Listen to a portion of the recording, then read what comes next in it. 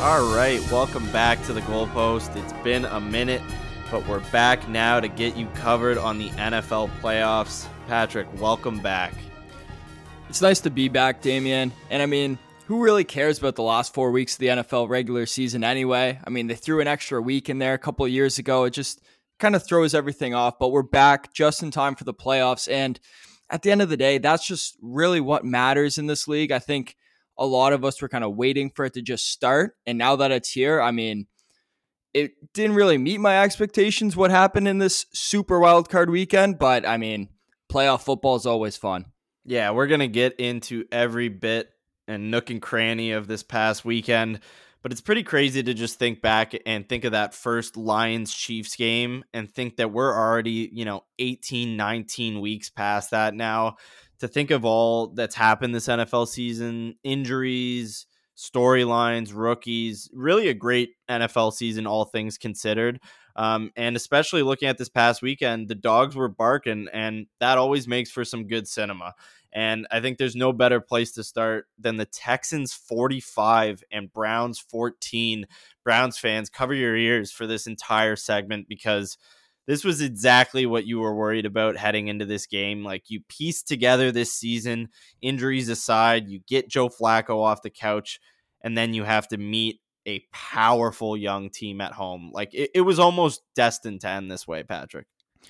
Yeah, it was. Flacco's only got so long of until he just self-explodes. And he even when he was on Baltimore in his prime, he was due for one of these games. It was like 4 good, 1 horrible, 4 good, 1 horrible, just continued the cycle. And the horrible Joe Flacco showed up in this game.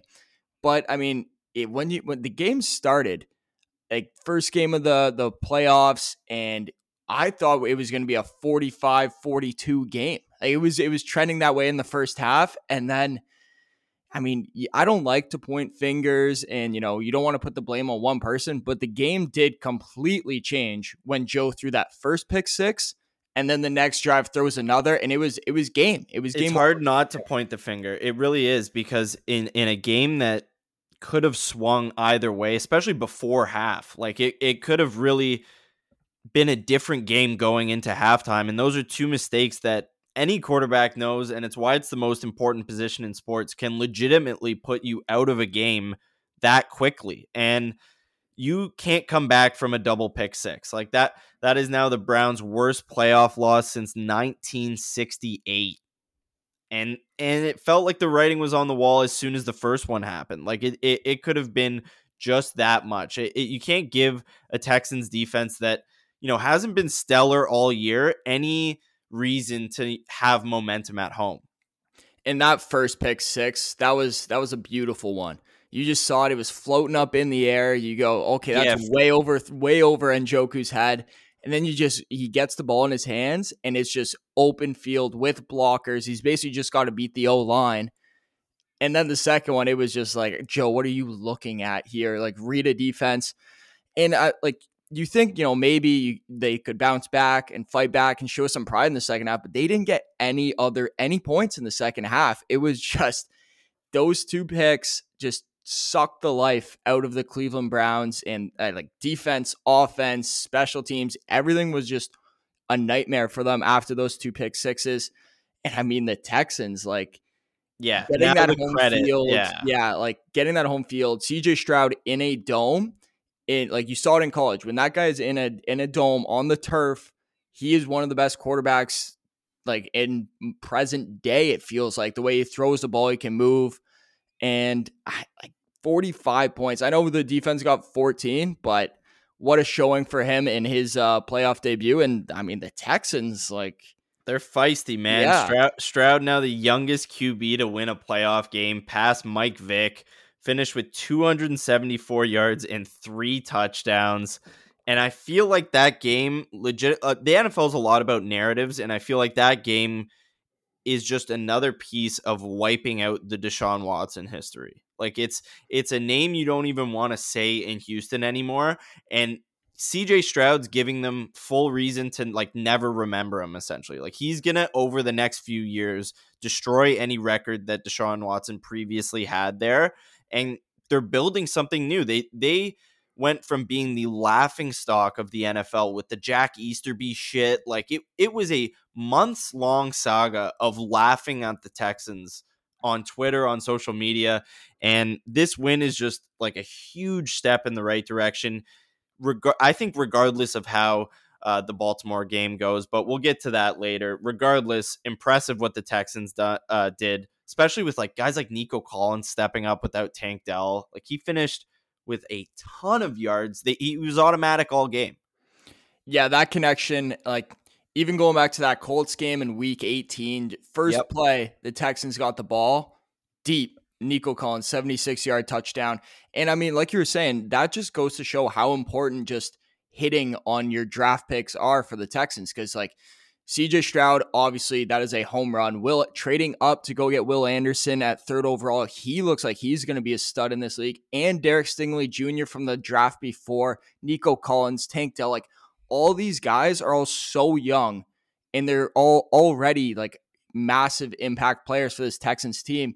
And I mean, going back to you saying like rewriting the Deshaun Watson history, it almost happened in Cleveland too. I mean, like if you go and you lose this game, like I said, like 45-42, and Joe Flacco's got 4 touchdowns and he only throws like 1 pick. I mean, there's probably talk in Cleveland that Joe Flacco is your starting quarterback next year. It's very true. Joe Flacco either tied or passed Deshaun Watson for touchdowns thrown in a Browns uniform. How crazy is that? And how poetic is it that the Texans do this against the Browns too? Like sometimes it works out so wonderfully, and it's getting more and more to be a sure thing that will go down as like one of the worst trades in NFL history. Yeah, if we're gonna look at some bright spots, some spin zones for the Browns, Myles Garrett probably wasn't 100%, and it really showed down the stretch in the regular season, the playoffs. He was almost a non-factor really in these games. You're going to get Nick Chubb back. Like that's huge. And then you just got to hope that, I don't hope, but you have to hope Deshaun finds his game that he had in Houston, because he really hasn't shown any signs of that in Cleveland. But I think the Browns will be like kind of right in this same spot again next year, like around that 5 spot, maybe have a chance at the division. But it's such a loaded roster. It's hard to bet against the Browns doing well next year. Like they're going to, you're right. They're going to finish with 10, 11 wins and presumably be back in this spot. That's when the quarterback situation really comes into question. Yeah, it was obviously, a very disappointing game, but you have other things to look forward to. In a way, it's impressive you even got the 5th seed with Joe Flacco coming in and saving your season, really. So it really is. I mean, yeah, you definitely wanted to win that game. You were favored on the road, and you got blown out. But I mean, the Texans seem like a real deal team, and I think you could see both of these teams meeting in the playoffs again next year. Yeah, legitimately, I could totally see that happening. But all things aside, you're right. A good season considering the injuries that they had, and that'll bring us to the next injury-riddled team that got blown out. Chiefs 26, Dolphins 7. In one of the coldest games in NFL history, it was freezing. That was all the coverage leading up to it. We even had guys on the Chiefs reaching out to CFL players, asking them on how to deal with the cold. I kind of love that. I hated seeing that leading up to game day. It was like something that I loved hearing from the Chiefs, but that was just a sad game from the Dolphins. They went out really, really sad. That a combination of bad play calling, bad quarterback play, and like the second ranked Chief defense in the NFL with the Chiefs just destroying this offense. Like they put so much pressure on Tua, so much pressure on the receivers, and it all crumbled. Like I feel like the book's been out on Miami for this season. Like teams just had a playbook and they followed it. Yeah, that was definitely a frustrating game for the Dolphins as a whole. It felt like they had the one Tyreek Hill touchdown like late in the first quarter, early second quarter, and it was like, okay, there's some life. It's a 1-score game now. We can build off this, but they just never built off it. Like they never gained that motion that we're so in like flow and offense that you're so used to seeing Miami like get into. And like Miami has been struggling, I would say, a little bit on offense down the stretch, but you're still putting up 20, 21 points, like 3 touchdowns a game is still like, that's solid for them.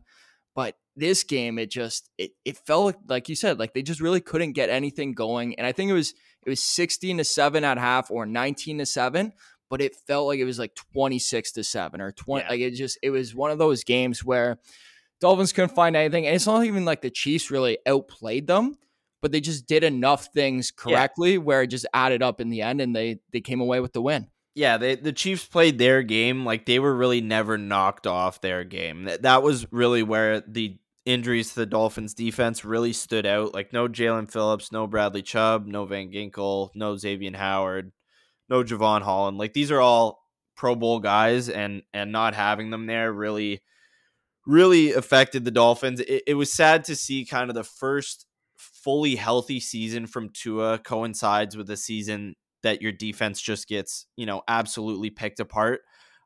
So I think that that's something that's positive to look forward to for the Dolphins franchise, is that if this team is fully healthy, they probably keep that second seed and then have a home playoff game in Miami.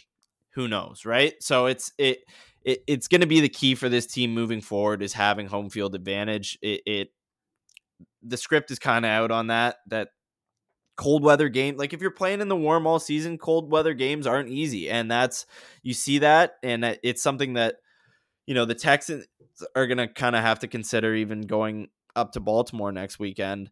But yeah, 1 for 12 on third down. Not much else to say from the Dolphins. A bit, it's kind of past the point now, but some brutal calls for roughing the passer on Mahomes. I think letting him change his helmet after it broke, and they're just like, no, stop the game clock. Like, don't make him do a timeout. Let's figure this out together. Like, that stuff's infuriating. And I spoke to you a bit about this before, about it felt like nobody was on, like, really rooting for the Dolphins in that game, which is interesting considering it's like the Empire. You're going against the Chiefs. That's my 2 cents. No, and you're definitely not like, you're not wrong in what you said. And especially on that roughing the passer call, there was a hold that was just not called leading up to it. It was an incomplete pass. It would have been 3rd and 20, maybe 2nd and 20. And instead you just give them a free first down and 15 yards to throw them in the red zone. Like, I'm not saying that was the difference in the game, but it's calls like that just frustrate you, especially when you're looking to make some plays for Miami. You need some bounces to go your way, and just nothing really did in that game. And I mean, like, Jalen Ramsey was the only healthy player in the secondary. Like, the Dolphins, your playoff game was against the Bills in Week 18. Like, that was the game they needed to win. They needed to get home field, and unfortunately they didn't. And it really showed that, I think it would have showed for 80% of the teams in the league playing in that cold weather. Like, that's going to hurt you. Kansas City, it helps them. Mahomes is used to playing in that. And there's been a lot of talk about Chiefs receivers they stink. They're killing Mahomes, whatever. Rashee Rice stepped up big time in this game as a rookie, much to the dismay of Rex Ryan. As we were talking about before, Holy shit, who said Rex Ryan was saying Rashee Rice struggles getting yards in warm weather and all this stuff. But, like, if you look down the stretch, Rashee Rice was on a nice kind of 5-game heater going into the playoffs. And I mean, he picked up where he left off.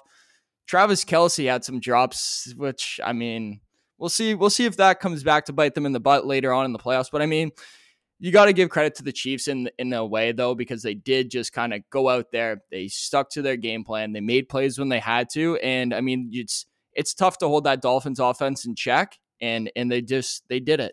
But yeah. I got one question for you. I guess maybe 2. Where are we at with Tua? I see some things getting thrown out there. People are done with them. And where are you at with McDaniel? I think I'm with Tua. I'm at the spot where I think a lot of NFL teams get held hostage by rookies going into their next deal. Like, we've seen it time and time again. It becomes like a huge dilemma where either we're paying this guy now, $50 million or whatever the next going rate is for these new quarterbacks, or, we're going to the draft and starting this thing completely from scratch. It's almost like there's, like a 4 or 5 year window for a rookie player, and then you reset the team. But I think that this playoff loss, and especially how Tua played down the stretch, he lost himself a lot of money And I think that's clear to both sides. I think it's also clear to both sides that they both want him back in Miami. So I think that I think it'll end up with Tua getting brought back to the Dolphins on a discount rate, essentially, for what, a guy who led the league in a number of different categories this year. So I think that all things considered, I want Tua back. I think that, as opposed to the next random project, whoever it is, you're better with the guy than, the devil you don't. Yeah, and I think I don't disagree. Like, I feel like you can get him on somewhat of a bridge deal, kind of a prove it deal out of this rookie contract, because like I don't think he's a bad quarterback, but I also don't think you want to commit to him for 5 years right now with, seeing the playoffs. It hasn't been great. I mean, and some injury trouble in the past. My personal opinion on what I watched is that kind of McDaniel did not set him up for success in that game with the plays that were being called. It was a lot of just bubble screens. They just abandoned the run immediately. And it was kind of what the Dolphins offense has been doing all year. It's like you're running it decently. Mostert was finally starting to get some momentum in the ground game in the second quarter. And they just completely abandoned it. I don't even know if Mostert got a carry in the second half.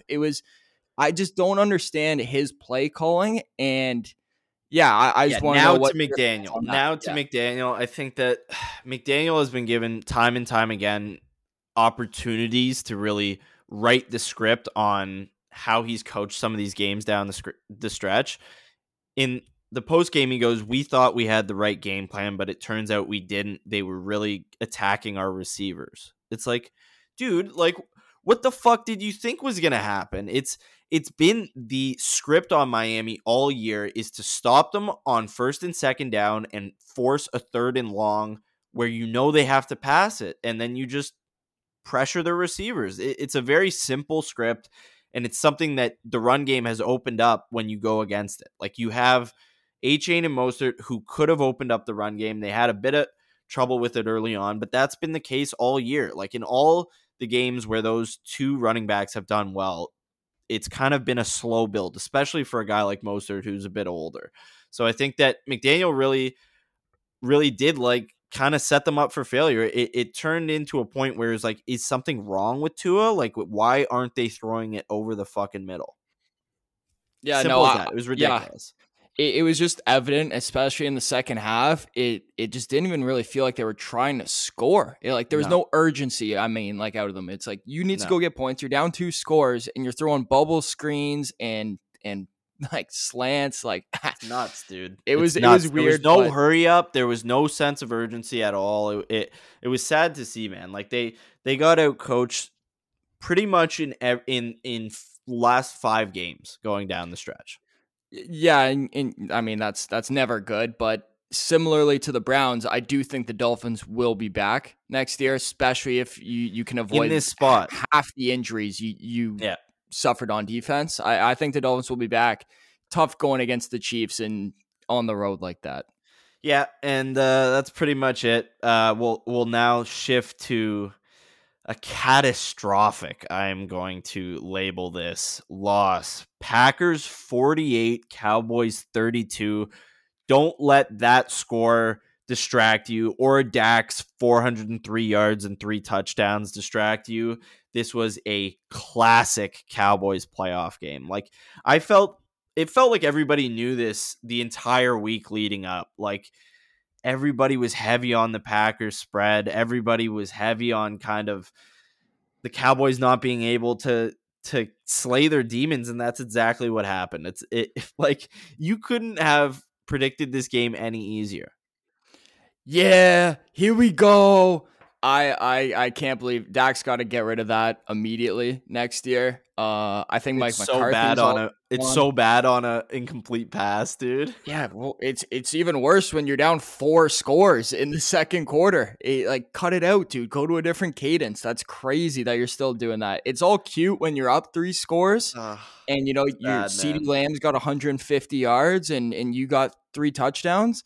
But yeah, when you're down 28-0 and you've thrown 2 interceptions, it doesn't really play anymore. No. And wow, yeah, I mean, I figured this game wasn't going to be easy for the Cowboys going into it, especially like if you're giving Jordan Love you're in a dome. Jordan Love has shown that he can throw a ball well. The Packers receivers have stepped up all year, but I mean, I don't know if anyone saw like this coming, especially with just Dak. Dak seemed like he was a rookie again, and it was his first game in the league. It was like he was on such different pages with his receivers that it looked like he was new to the offense.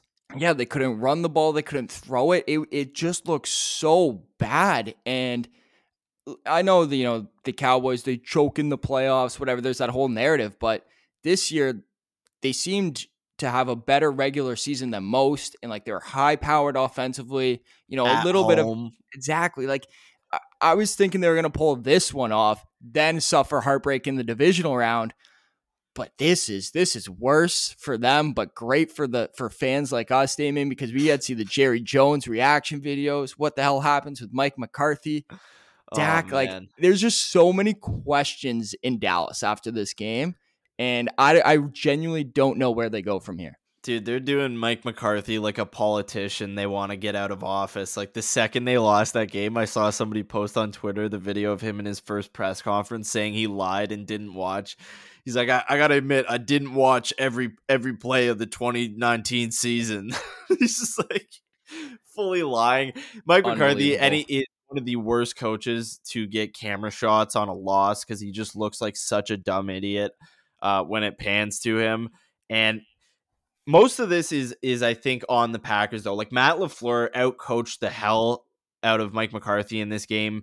Jordan Love was absolutely slinging it. Like some of those touchdown passes, especially the one where he cocks the sidearm, looks a little Mahomesy, and he just kind of dominated. And it was an Aaron Jones legacy game. His last 3 touchdown game was in 2021, and I want to share some stats with you here. This guy is a boogeyman for the Cowboys. In 4 games played, he's got 488 yards rushing, 115 yards receiving, and 9 touchdowns. Not bad. Just unstoppable. Yeah, they kept saying that on the broadcast too. I didn't really go back and look at the stats that you just mentioned, but that's worse than I like thought it was going to be. I was like, oh, he does well against the Cowboys, gets a touchdown here and there, but no, that is pure domination against the Cowboys. Clearly has their number. But yeah, going back to Jordan Love, perfect passer rating. He could do no wrong in that game. In like back foot throws, sidearm throws, on the run, it was amazing. And like Romeo Doubs, Dontavian Wicks, like all these young receivers have grown so much this year. And the Packers, man, like they had to win and get in, and they kind of had to win all the way down the stretch. And I feel like that's an advantage for this team, similar to Houston, where it's like you've been playing playoff, even the Bills, like these teams have been playing playoff games for the past 5 weeks, kind of. And yeah, they're used to these moments. And I mean, the Cowboys, like they've kind of been chilling for the second half of the season, especially with Philly just collapsing, and they just got the division through that. Yep. It kind of showed a little like, not rest versus rust, but just there was more urgency in the Packers, and they just came out ready to play from that first snap. And it took Dallas until the second half when Dak wanted to start stat padding to like start playing football. No kidding, man. And how great would a Packers Texans game? Like you almost wish that those two teams could meet in the next round here, because they're really similar in a lot of ways. And the Packers just had a perfect game plan for this. Like, and kudos to the Packers defense too. Like they've been stepping up and making plays all year. They're kind of like the backbone of this team and what allowed this team to make a run down the stretch. Jair Alexander, like just backing up all the shit talk. The Pack is back, baby. We'll get to their next round matchup a little bit later, but they're hot right now. Like there's no denying that. They're not a team you want to play. No, yeah, Joe Brady probably saved his job a little bit in that game. Like Packers fans were kind of coming for his head. Like I don't know. I don't know. Steelers fans do it too, but like I don't understand negativity towards your team when you're winning games and you're like getting in the playoffs. But like the defense, they showed up, they made plays, I guess they forced Dak into throwing interceptions, or Dak just felt like doing it himself. But no, it's Jordan Love and CJ Stroud.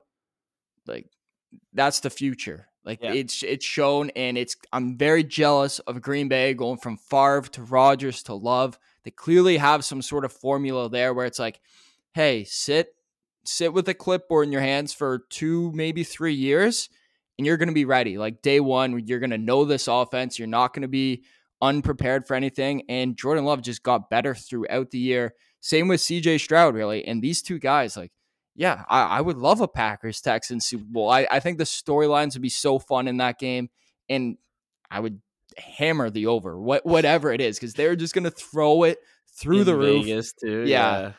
Yeah, and it's interesting that they're both like kind of pure pocket passers. Like Love, and they move a little bit, but in the sense of it, like they both came in as more pure passing guys, and it's good to see that those guys are still kind of excelling while the quarterback position changes a bit. But we will now move on to the last game of Saturday night, where the Lions get their first playoff win in 32 years. Lions 24, Rams 23. This was a track meet in the first half, and then really kind of turned into a defensive grudge match in the second half. But the Lions did enough. Like there was times where it was really looking kind of sketchy, but they did enough to kind of get that first win. And I think that now that you have the monkey off your back of that, it could do a lot for this team.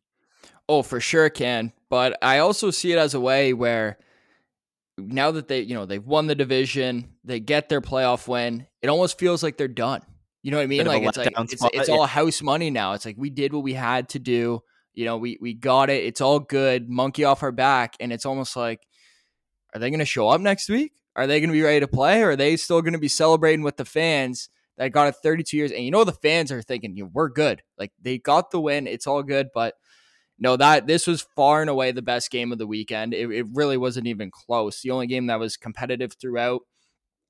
And the Rams kind of dominated the second half. Even though there's only 9 total points scored, it felt like the Rams had every time. It was like they're right on the edge of, they're in field goal range. They need a first down again in the red zone, and they just couldn't get that next first down. And that was the difference in the game. You lose by 1 point. You find a way to turn one of those field goals into a touchdown.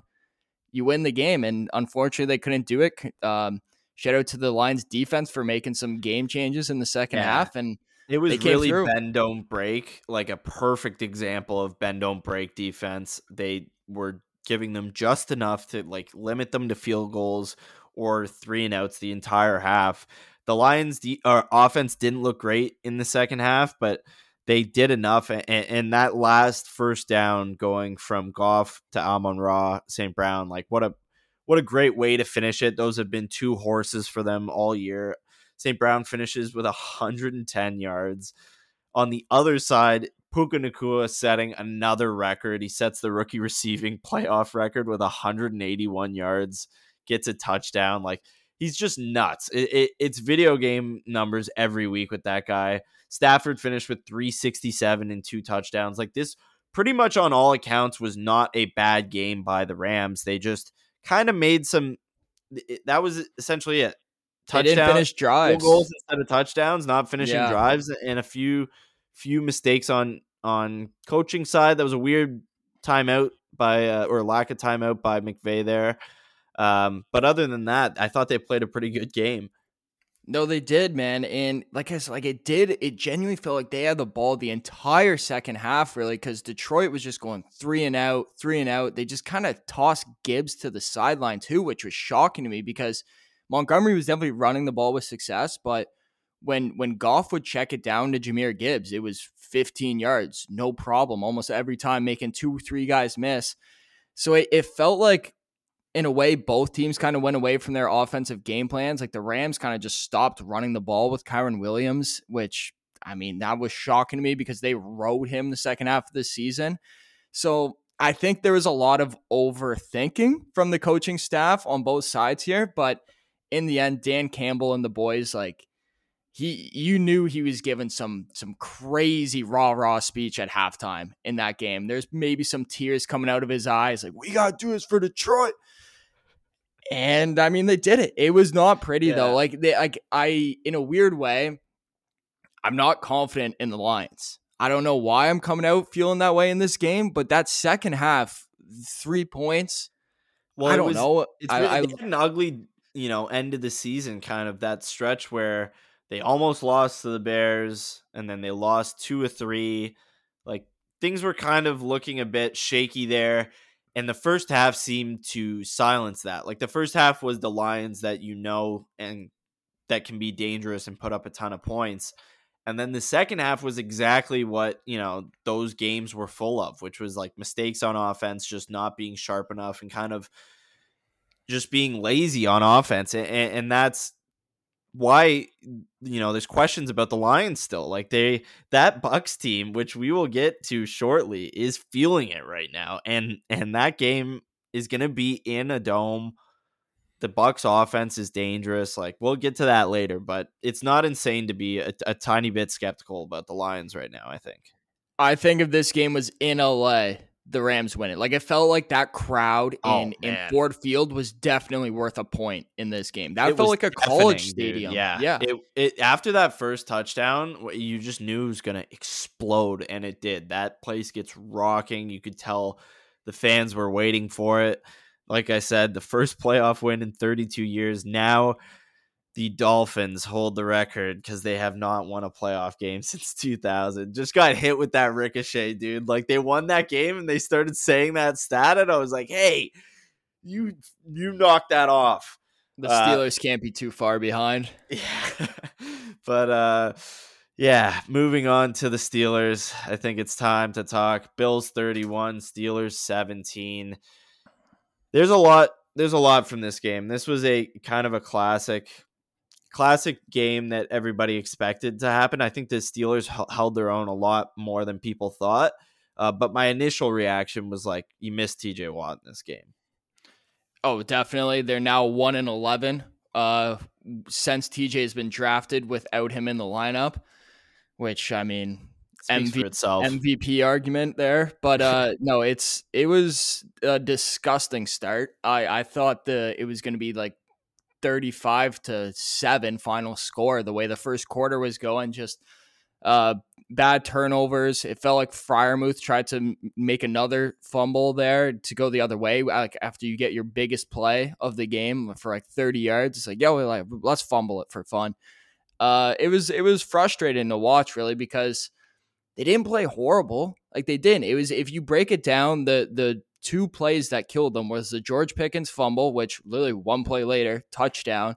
And then in the second quarter, when the Steelers drive the entire field, and it's like, okay, some momentum, you make it 14-7, and Mason Rudolph throws an interception, and then they turn that turnover into points for them. That's a 14-point swing. That was the battle was brutal. Yeah. Because the way the Steelers got into the playoffs too was winning turnover battles. It's like, you aren't turning the ball over, they are, and then you're taking advantage of the turnover. So the second I saw them kind of fumbling the ball, I knew, bad news. This is not good. This is not what was happening in the regular season when they were winning games. But yeah, the Bills were a better team. I think it's easy to see that. And I think it goes to show like how much it helps having a quarterback, just like a quarterback that can just make plays when everything seems to be breaking down. They can go out and get it done for you. Steelers did not have that with Mason Rudolph, and the Bills did, and it really showed, especially on that like 50-yard touchdown run. Some of the passes he was making outside the pocket for first downs. Can I ask you about that 50-yard run? As somebody who is familiar with Kenny Pickett and familiar with the fake slide rule that now exists in college football, Josh Allen pulled a bit of a fake slide there. Yeah, it definitely looked like it, but at the same time, I think it's just he's such a big guy who's not very agile. You know what I mean? He's not making those cuts. So I think he went down. He was wheeling. He's wheeling. He's a heavy load. And he just kind of had to slow his body weight down. Yeah. Definitely looked like one though, just because it wasn't pretty in how he moved his body, and like the safety was coming up. Yeah, and then the next drive, the safety kind of stopped, and then he kept going, and then the next drive they get flagged for roughing or for roughing the pass, or no, not It was roughing the later on passer. in the But game. Yeah, it later was like on, unnecessary roughness, late unnecessary hit. roughness. Yeah, But when he slides. So it's tough to see those back to back. It's tough getting snowballs thrown at you in the end zone. There's shit like always that is just so infuriating. brace yourself for that, Kansas City fans, because Yeah, that's coming for you next. yeah. But yeah, it was frustrating, that game. It's not like the calls were going to make any real difference in the game. Like I said, the turnovers and the quarterback matchup was the difference in this game. Buffalo was a better team, but I mean that like lineman just crunching Joey Porter Jr. from behind in the head, concussion, out for the game. Outrageous. How does that happen? I don't know. On that 50-yard run, the center was clearly holding Eric Rowe, who I don't know if he would have made the tackle, but he went to go try and make the tackle on Josh Allen. Wasn't allowed to because someone had his jersey, but we're not allowed to call back Josh Allen highlight plays in the NFL. And I think it goes to show. So, I mean, we'll get into the future matchups, but I think that could be a storyline with Allen and Mahomes. Who gets more calls? Who gets the more calls? favoritism? Right? It's like, Yeah.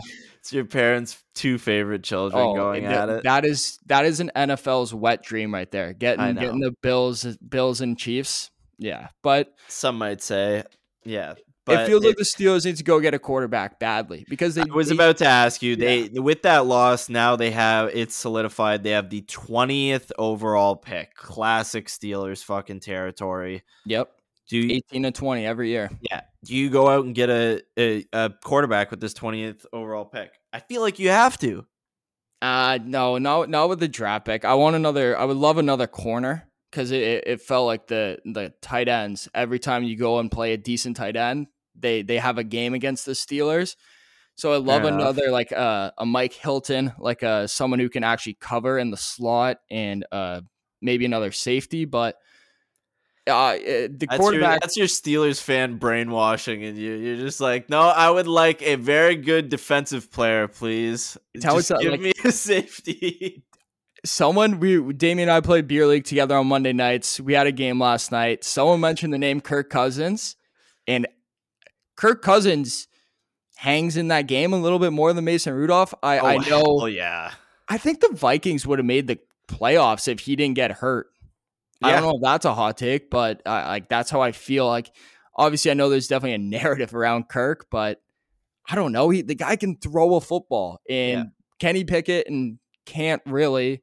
If you guys had an arm like Kirk Cousins in that game and could use George Pickens deep and air out the Bills' defense a bit, I think that's a completely different game. Yeah, like I would go free agency for a quarterback or make a trade like Justin Fields. What's up? I don't know what the Bears are doing with that first overall pick, but I would gladly take Justin Fields on the Steelers, and then that would be super interesting. And then maybe draft a quarterback in like the 4th round and just see if maybe he works out. And it's because sometimes that happens. You know, Dak Prescott, 4th rounder, Brock Purdy, Mr. Irrelevant. Like sometimes when you build around the quarterback very well, you don't need a Mahomes back there to win you some games. No, it's true. It's very true. And we'll go now to the last game of the weekend, where the Tampa Bay Buccaneers at Ray J absolutely embarrassed the Eagles 32-9.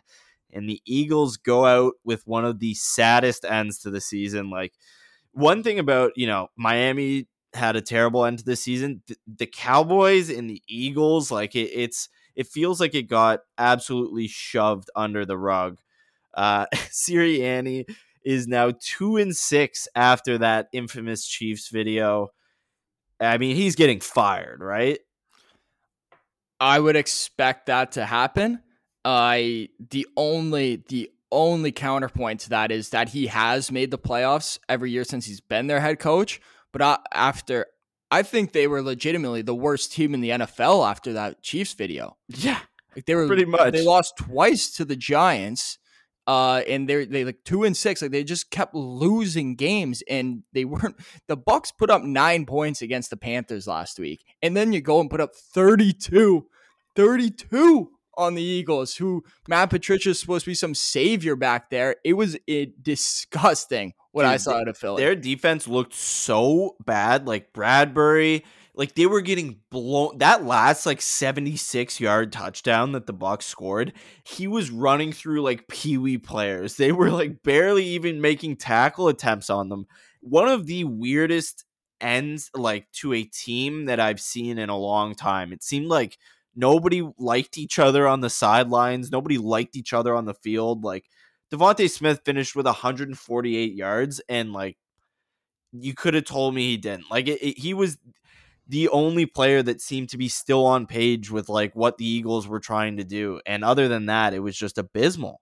Yeah, Devontae Smith had like an all-time dirty jersey game. Like his whole body just covered in grass stains and dirt. Like it was like, hey, this guy's playing football. Yeah. What are the rest of you doing? Yeah. Jason Kelce's retired today. Feel like there could be a couple more retirements. Brandon Graham, Fletcher Cox, who knows, Lane Johnson. Like all these guys are so old, man. And the like window is snapping shut, dude. It's over. Yeah. I feel confident going out and saying the Eagles' current window is over. They can go and make moves and try and open up another one, but this current window is now closed. I wouldn't be shocked if they went below 500 next year. Jalen Hurts, dude. Congrats on your bag. That might have been the most premature contract we've seen in a long time. No kidding, dude. Like they are locked in with Jalen Hurts, and it was like a Jalen Hurts disaster class. Like all the things that you could have poked wrong in Jalen Hurts' game leading up to this happened in it. Like they were ineffective on offense. They didn't look like it was like similar to Dak in Dallas. He didn't look like he was on the same page as any of his receivers. You see Goddard and him getting into it on the sidelines. Actually, no, I'll say this. Goddard was showing emotion on the sidelines. Hurts was looking like a mannequin and just like not even saying anything back. He even in like moments like this, he doesn't show any emotion. No, I know. And it's like, I mean, Tua's still on his rookie contract. Hurts and Tua were in the same draft. Yes. You already gave Hurts, you gave it to him last year in the offseason, I guess. But still, like, I don't understand the rush to just pay this guy. I guess you thought, maybe if he keeps going on this path, it'll cost us even more. But man, that has, from what I saw last night, like obviously, coaching changes and just overall culture changes in Philadelphia could do him a lot of good. But wow, like it was you're running your backup running back, you're putting your backup running back in there, you're throwing screens on 2nd and 16, then you go out on 3rd and 16, and then Hurts is getting sacked because you can't block 5 or more guys. It looked like they had no game plan. Like, legitimately looked like the Eagles had no game plan for that game last night, especially in the second half. Like, it was a manageable score going into the second half, and the Bucs dominated the second half. Like, it was ridiculous. Shout out Baker Mayfield, dude. He's doing his thing. Like, he had, spouts or like little like spurts of looking really, really good this year, and he was a bit inconsistent, kind of flopped back and forth, but in big moments, like this guy kind of shines as of late, at least.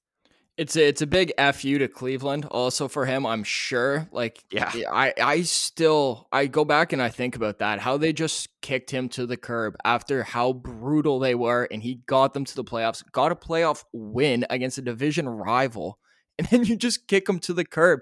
Baker Mayfield's a solid NFL quarterback. Yep. Solid. And he'll be in this league for a long time still. Like he'll be playing for the next 10 years. Yeah, like if the Steelers went and got him this year, they would have had a better chance in that Bills game. That like teams like that, absolutely, where it's like Baker is not bad, and I think he was playing practice league defense for the Panthers. That video went around playing practice team defense in team practice, and it's true. It's like it really going back, like Browns fans, especially after a loss like that. Like, how do you even cope with that?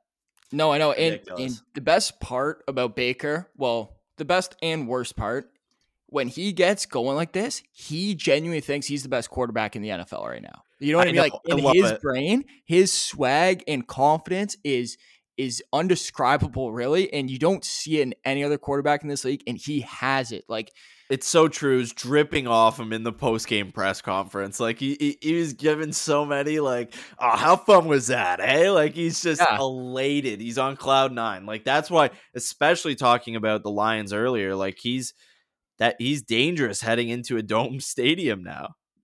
Absolutely. And I think the Bucs, like, I believe Baker is a free agent at the end of this year. Just sign him.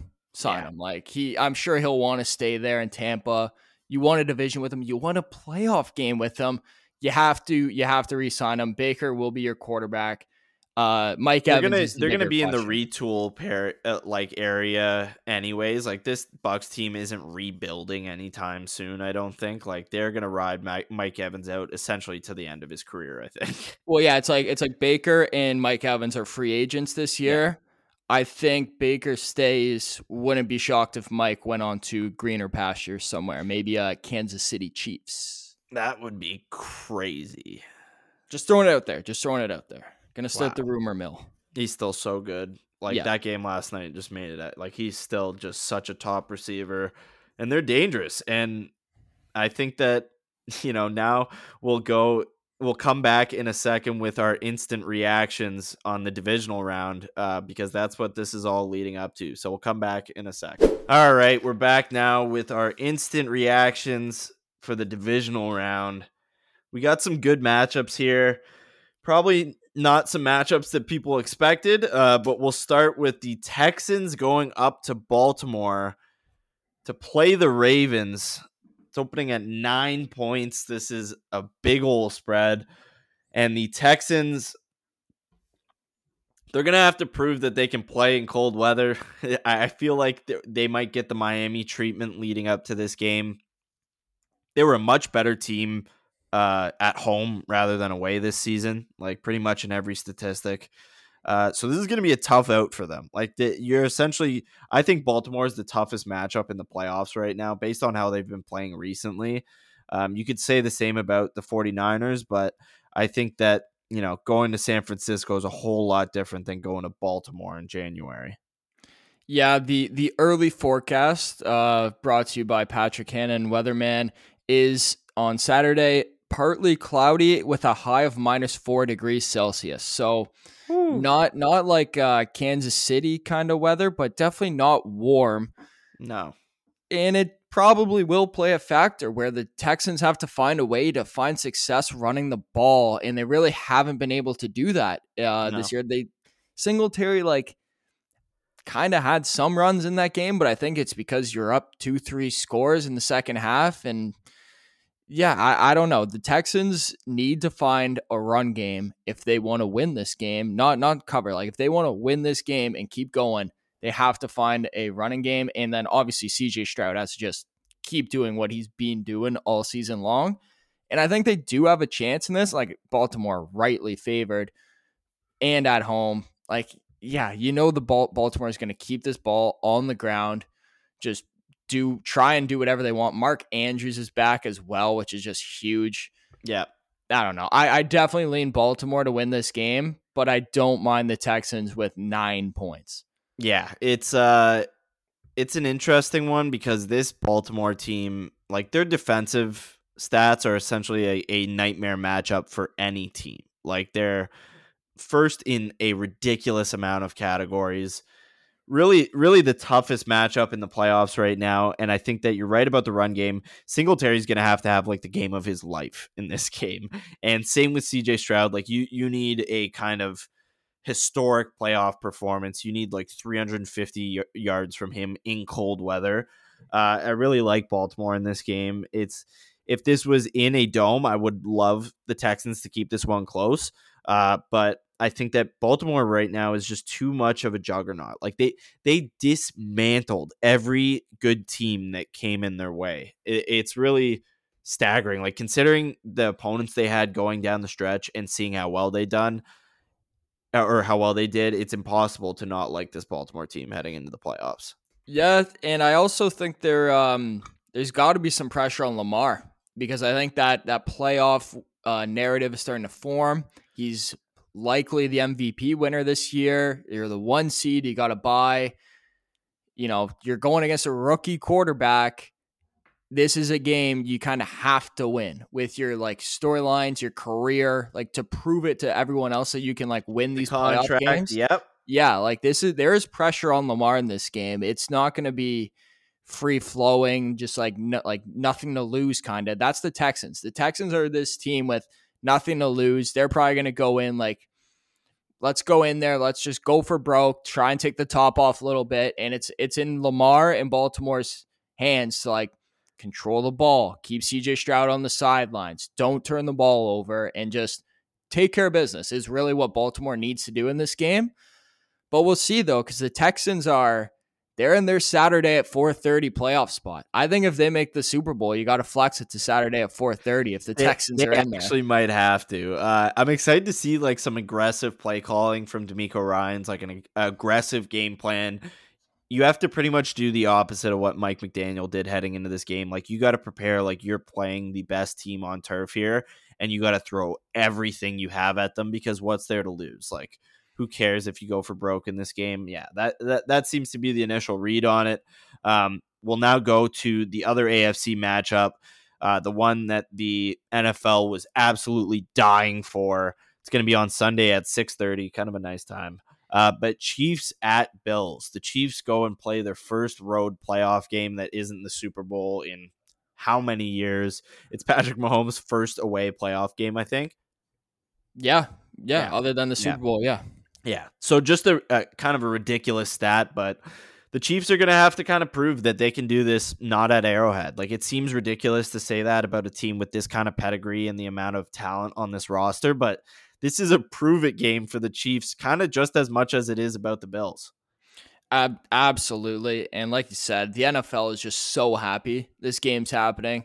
Of course, they put it in the same spot as that last thrilling matchup they had in the playoffs in the divisional round. They're hoping for the same kind of theatrics here. I don't know if they're going to get them, though. This like, I would lean under in this game. I think it's going to be a grudge match. I think these teams are going to play it safer than they might normally, like than Allen against the Steelers, like where it's like you can kind of do whatever you want. I think this is going to be kind of a cautious. Like, I feel like they're going to feel each other out a lot in the first quarter, especially. And like, it's going to come down to the turnover battle in this. I know it's so easy to say and very cliche, but it's 2.5 point spread, could go to 2, it seems like. And I don't know. The Bills at home, it's huge. Like, they're going to be throwing snowballs at Travis Kelce in the end zone. They're going to be just yelling. They're going to be standing on their feet the whole game. And yeah, Mahomes has to go and prove that you're not a home playoff game merchant, as the kids online would say. Like, you got to go into Buffalo and take one away from them and then go on to your AFC championship. But I don't know. If they win in Buffalo, man, like that, I kind of love them to go to the Super Bowl. It seems like an inevitable thing at that point. It's like they're hitting their stride at the right time kind of thing. Yeah. Classic Chiefs. Exactly. It reminds you a lot of those Patriots runs, like when they seemed completely down and out and then they would go and win a Super Bowl. Like it really is like kind of eerily similar. I love seeing all the memes online about Taylor Swift going to Buffalo and having to stay in Buffalo hotels. Those are great. I saw those. It was with the Hillary Clinton and that's going to be fantastic. I've almost gone the other way. Like, I think it's kind of entertaining now, especially if like Travis Kelce drops a ball and then they show like Taylor Swift or some shit. Like, I don't really care. A lot of people are still getting worked up about it. But I think you're right about the under in this game too. I don't know if this is going to be quite the explosive matchup that they're hoping for, but talk about like having to slay your demons if you're the Bills. Like, regardless of you playing playoff football the past, 5-6 weeks, like this is a mental battle as much as it is on the football field. They are going to be doing everything a little bit like tighter, like going through you're going to just be thinking more, like you're going through your pregame stretches. You're just going to be thinking about it. You're not going to be flowing. You're not just going to be kind of going about your day normally. It's the Chiefs are going to be on your mind. And that game from 2 playoffs ago is going to be on your mind. And spin zone, the Chiefs, Kadarius Toney lining up offside, that's going to be on their mind too. They're like, we beat these guys. Like, you know what I mean? He was a foot offside, but we beat these guys and we can go and do it again. And I got a quick weather report from your boy again in Orchard Park Sunday, high of -5 degrees Celsius and cloudy, when it's going to go down to -11 at night. So tonight game, It's going to be chilly there in Orchard Park, but it seems like there's going to be no snow. So kind of similar to, I guess, the Chiefs-Dolphins game, kind of. How crazy was it, by the way, that the Bills game, like, you see all the snow and then the field was just, like, pristine? They That needed seemed clear, like a bit sunny shocking. skies, dude. Sunny skies. They needed it perfect. Like that, you look back at those images of that Colts-Bills playoff game where the I Colts are in know. white jerseys and you can't even see them. But I guess Como said, let the boys play back in 2017. I don't know what happened there, but I would have loved to see it played on Sunday at 1. I think the Steelers would have kept it a little tighter and maybe covered the spread in that one. But I think you're right. But we'll do you go. lean aside in this game though? Like, do you? Not particularly. I think that if anything, I'll lean Chiefs because I think that they'll be getting a lot more value than they should be. Like right now, they're at plus 100 on the money line. Like I don't know if that number gets higher throughout the week. Something tells me that it does. But I love catching 2.5 with the Chiefs. Like I'll take that. Yeah, I'm one of those. It's not I'd even a love it at sucker. 3.5. I'd love it Yeah, at 3.5. you feel like a sucker, but you're not a sucker. It's like, why would I go against Mahomes and the Chiefs when they just keep finding ways to do it? And Yeah. I don't know. I don't see why this year is any really different. Like Rashee Rice stepped up. You just need Kelsey to kind of, hey, buddy, let's focus up a little bit here. Mahomes Okay. still looks like Mahomes in like every sense of the word. Like back-breaking third downs, like it's still all the same shit. Yeah, So exactly. He'll have that like 20-yard scramble on like a 4th and 3 every time. So that excited for that one. That should be a good one. We'll go over to the NFC now, where the Packers got to go up to San Francisco and play the 49ers. This is a tough matchup for the Packers. I think that having Matt LaFleur in this game is a big help. I think that he's going to do everything he can to like keep the Packers within striking distance. It's a huge spread. It's 10 points right now. It's like going up against Baltimore. Like you're going up against Thanos in this 49ers team. It's a real bad mismatch. Packers have been good at defending the run like all year. It's something that's going for them in this game, but it's an uphill battle. Yeah, in my mind, this game and the Texans-Ravens game, it's the exact same. Like you're getting like a young quarterback going on the road to the team that got the bye, and you're huge dogs going in there kind of with nothing to lose, playing with house money. Yeah, I don't it's know. the same game. Yeah, it's literally the same game, and I mean they're back to back, so I hope I don't see the same result if they both get blown out. I want to see good games this weekend. Yeah, but like there's a storyline kind of forming in Green Bay a little bit here. Like Aaron Rodgers out the door, Jordan Love, the next one coming in, wins a playoff game. He wins his first playoff game, perfect passer rating. Who is that team that Aaron Rodgers could never beat in the playoffs? The Niners. You're 7 seed, first 7 seed to win a playoff game, going to San Fran, the world beaters. Can't beat them. Jordan Love. I don't know. I like the Packers because of the storyline. Yeah. No other reason. Yeah. It's hard not to. Like Matt LaFleur's like, I don't know. There was just something different about this season. It was so much more fun at work. Like, yeah, I fucking wonder why. And it's like, it is a really perfect opportunity to like finish passing the torch. Like you're past Aaron Rodgers now and you have a future. It's crazy how they did it again, especially given the flack that they took for that pick at the time. Looking back on it, like, fuck, they'd make that pick 10 times out of 10 again.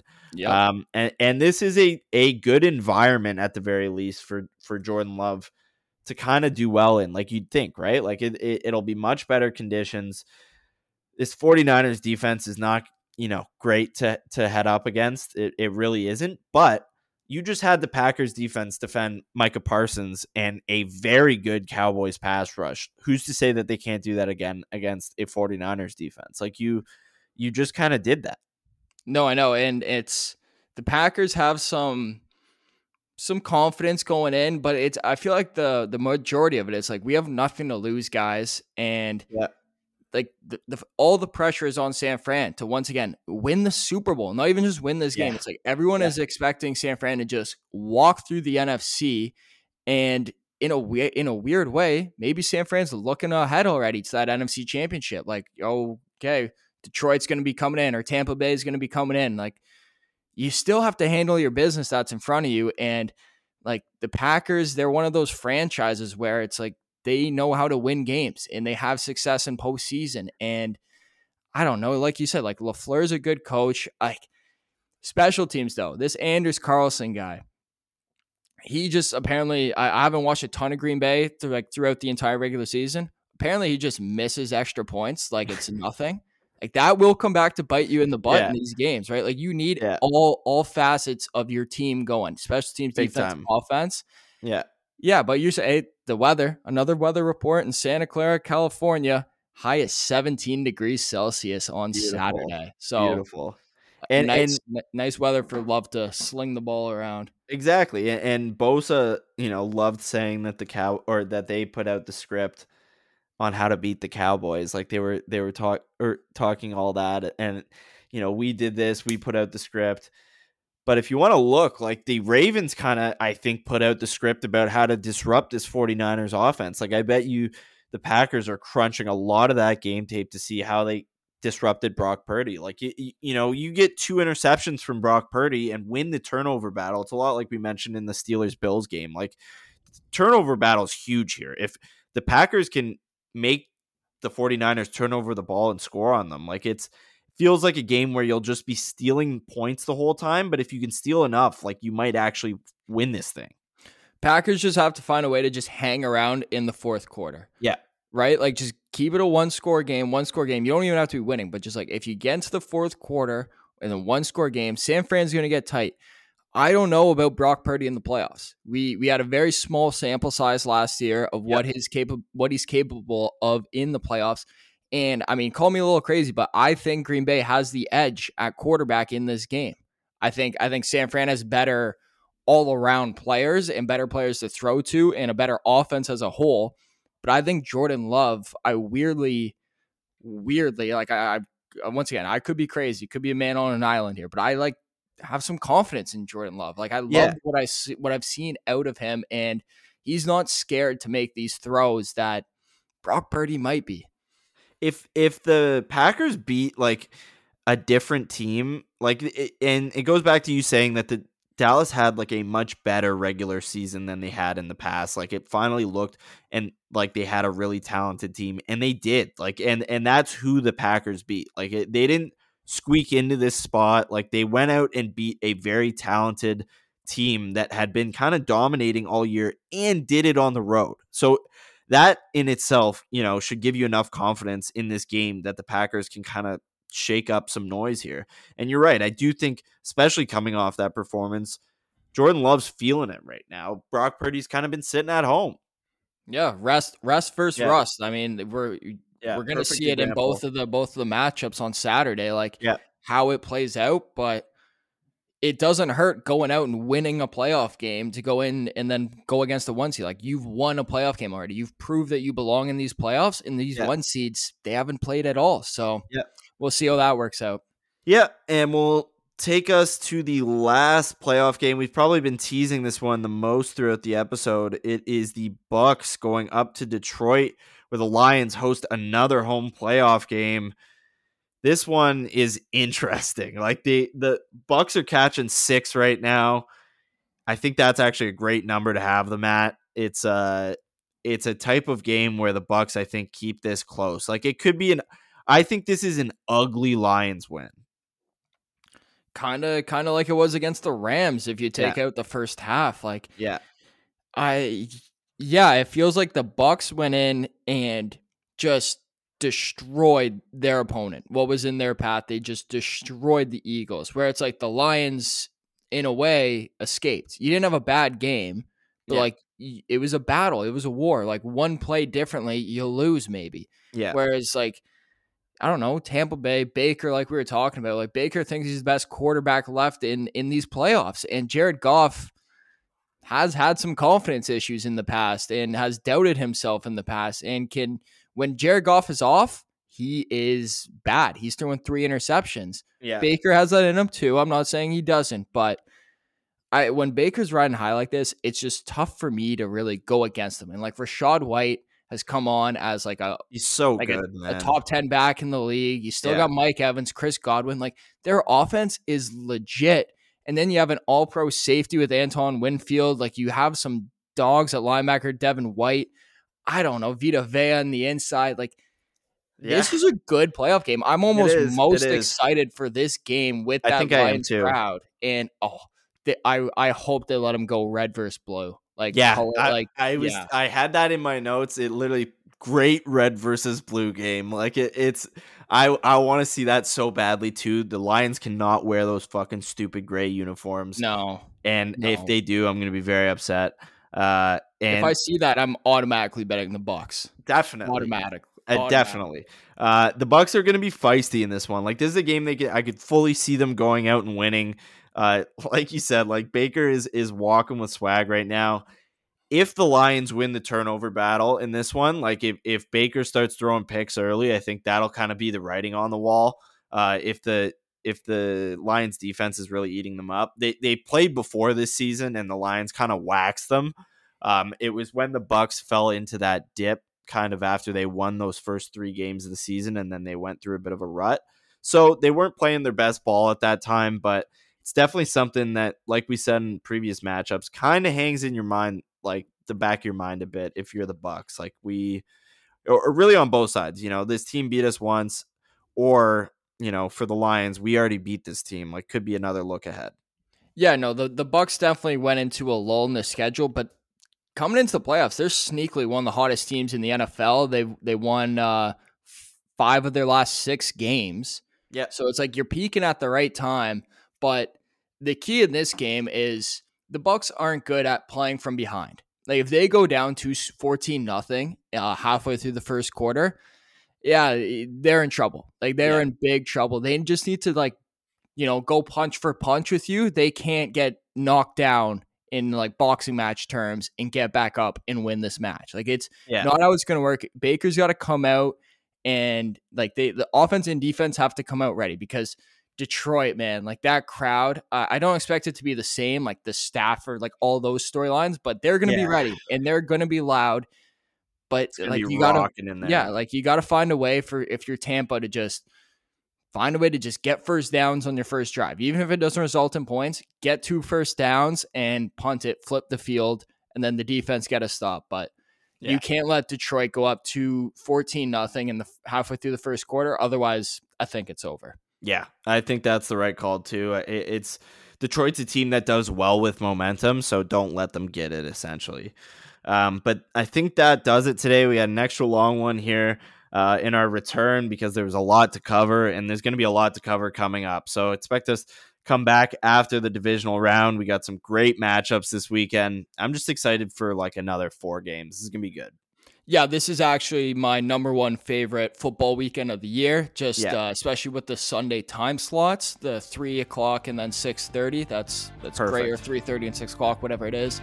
Yeah, it's nice. Get to bed in a good hour, get some good football. But yeah, no, nice to be back and doing the pod, and best of luck for everyone with their bets, and enjoy a great weekend of football. Yeah, take care. Until next week, Patrick. See ya. See you, Damien.